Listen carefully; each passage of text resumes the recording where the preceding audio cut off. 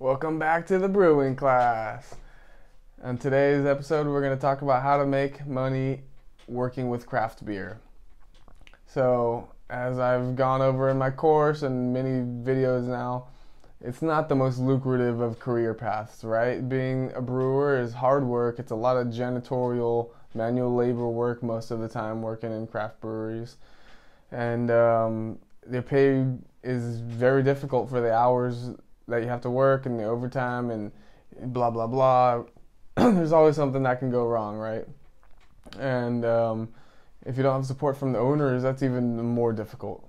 That relationship from the owners with the brewers and letting them expand and work their magic is super important, I feel like.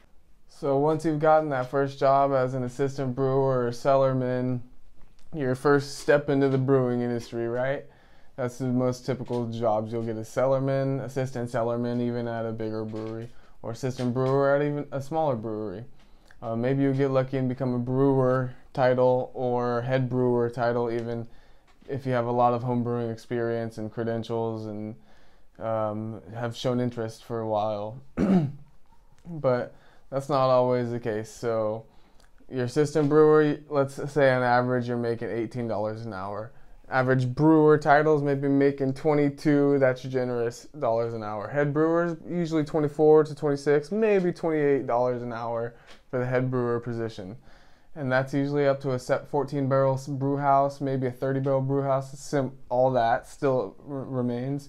But if you're in somewhere like Lagunitas or a giant brewery where it's all pushing buttons, then there's lots of brewers, lots of head brewers, shift brewers, all that, assistant brewers, canning line operators. When you have that big kind of brewery, you may make more money because there's a lot more competition. But generally, most people work at local, more specialized craft beer, 14 barrel, 30 barrel brew house, maybe 7 barrel or smaller.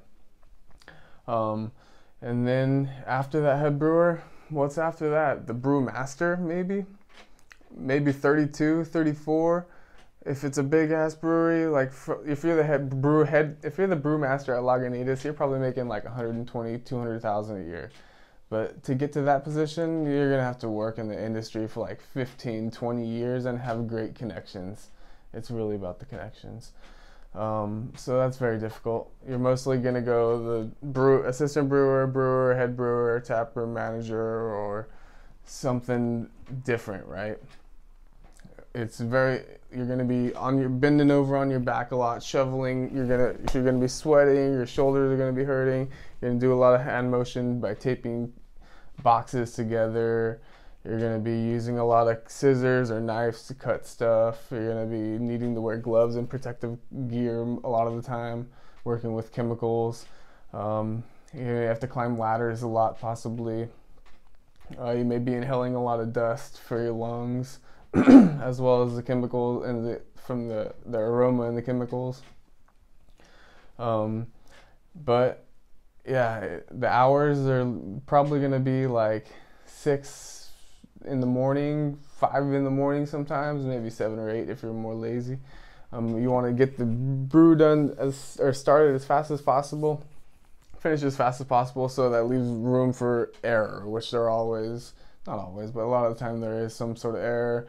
It causes you an hour. Okay, now I gotta stay here an extra hour. Fuck. Well, I gotta finish. Might as well finish cleaning these kegs. Extra 30 minutes. You end up doing like 43 hours a week as the middle and early level brewing jobs. So how do you make more money? You can't really thrive off that, right? Well, start your own side business. Start a side hustle. You can figure it out. There's so much videos out there online on Google. People saying like, yeah, I just started this podcast that went famous, made $1 million, fucking sponsored. Something, whatever it is. You can start a side hustle. You can start asking for more, applying for more jobs. But truly the only way to make wealth is either starting your own business or having that side hustle be your business that gets skyrocketed. That's the only true way to wealth. You're going to have to distinguish yourself. You're going to have to prove to everyone else that I know what I'm doing. Everyone else knows that I know what I'm doing with social reviews, social connections, feedback to how you're doing. Try to get articles written up about you. That's publicity. The more people that know you and recognize your name, they recognize your brand, Here, what, like, have you done the done? Have you walked the walk? All that shit. Win more homebrew competitions. Put everything on this resume. Like, okay, I read 14 books on brewing this year. Fucking went to 6 brewing conferences. Okay, brewed 100 batches of beer. Boom, that's what I'm talking about. If you truly want to get in the brewing industry, that's what it's about. Be the best. Just keep doing it. No matter what, keep brewing. Figure out a way to keep brewing. I'm brewing on the system now that's less than $300. Like, super cheap, but it's brewing decent beer. I'm not going to lie.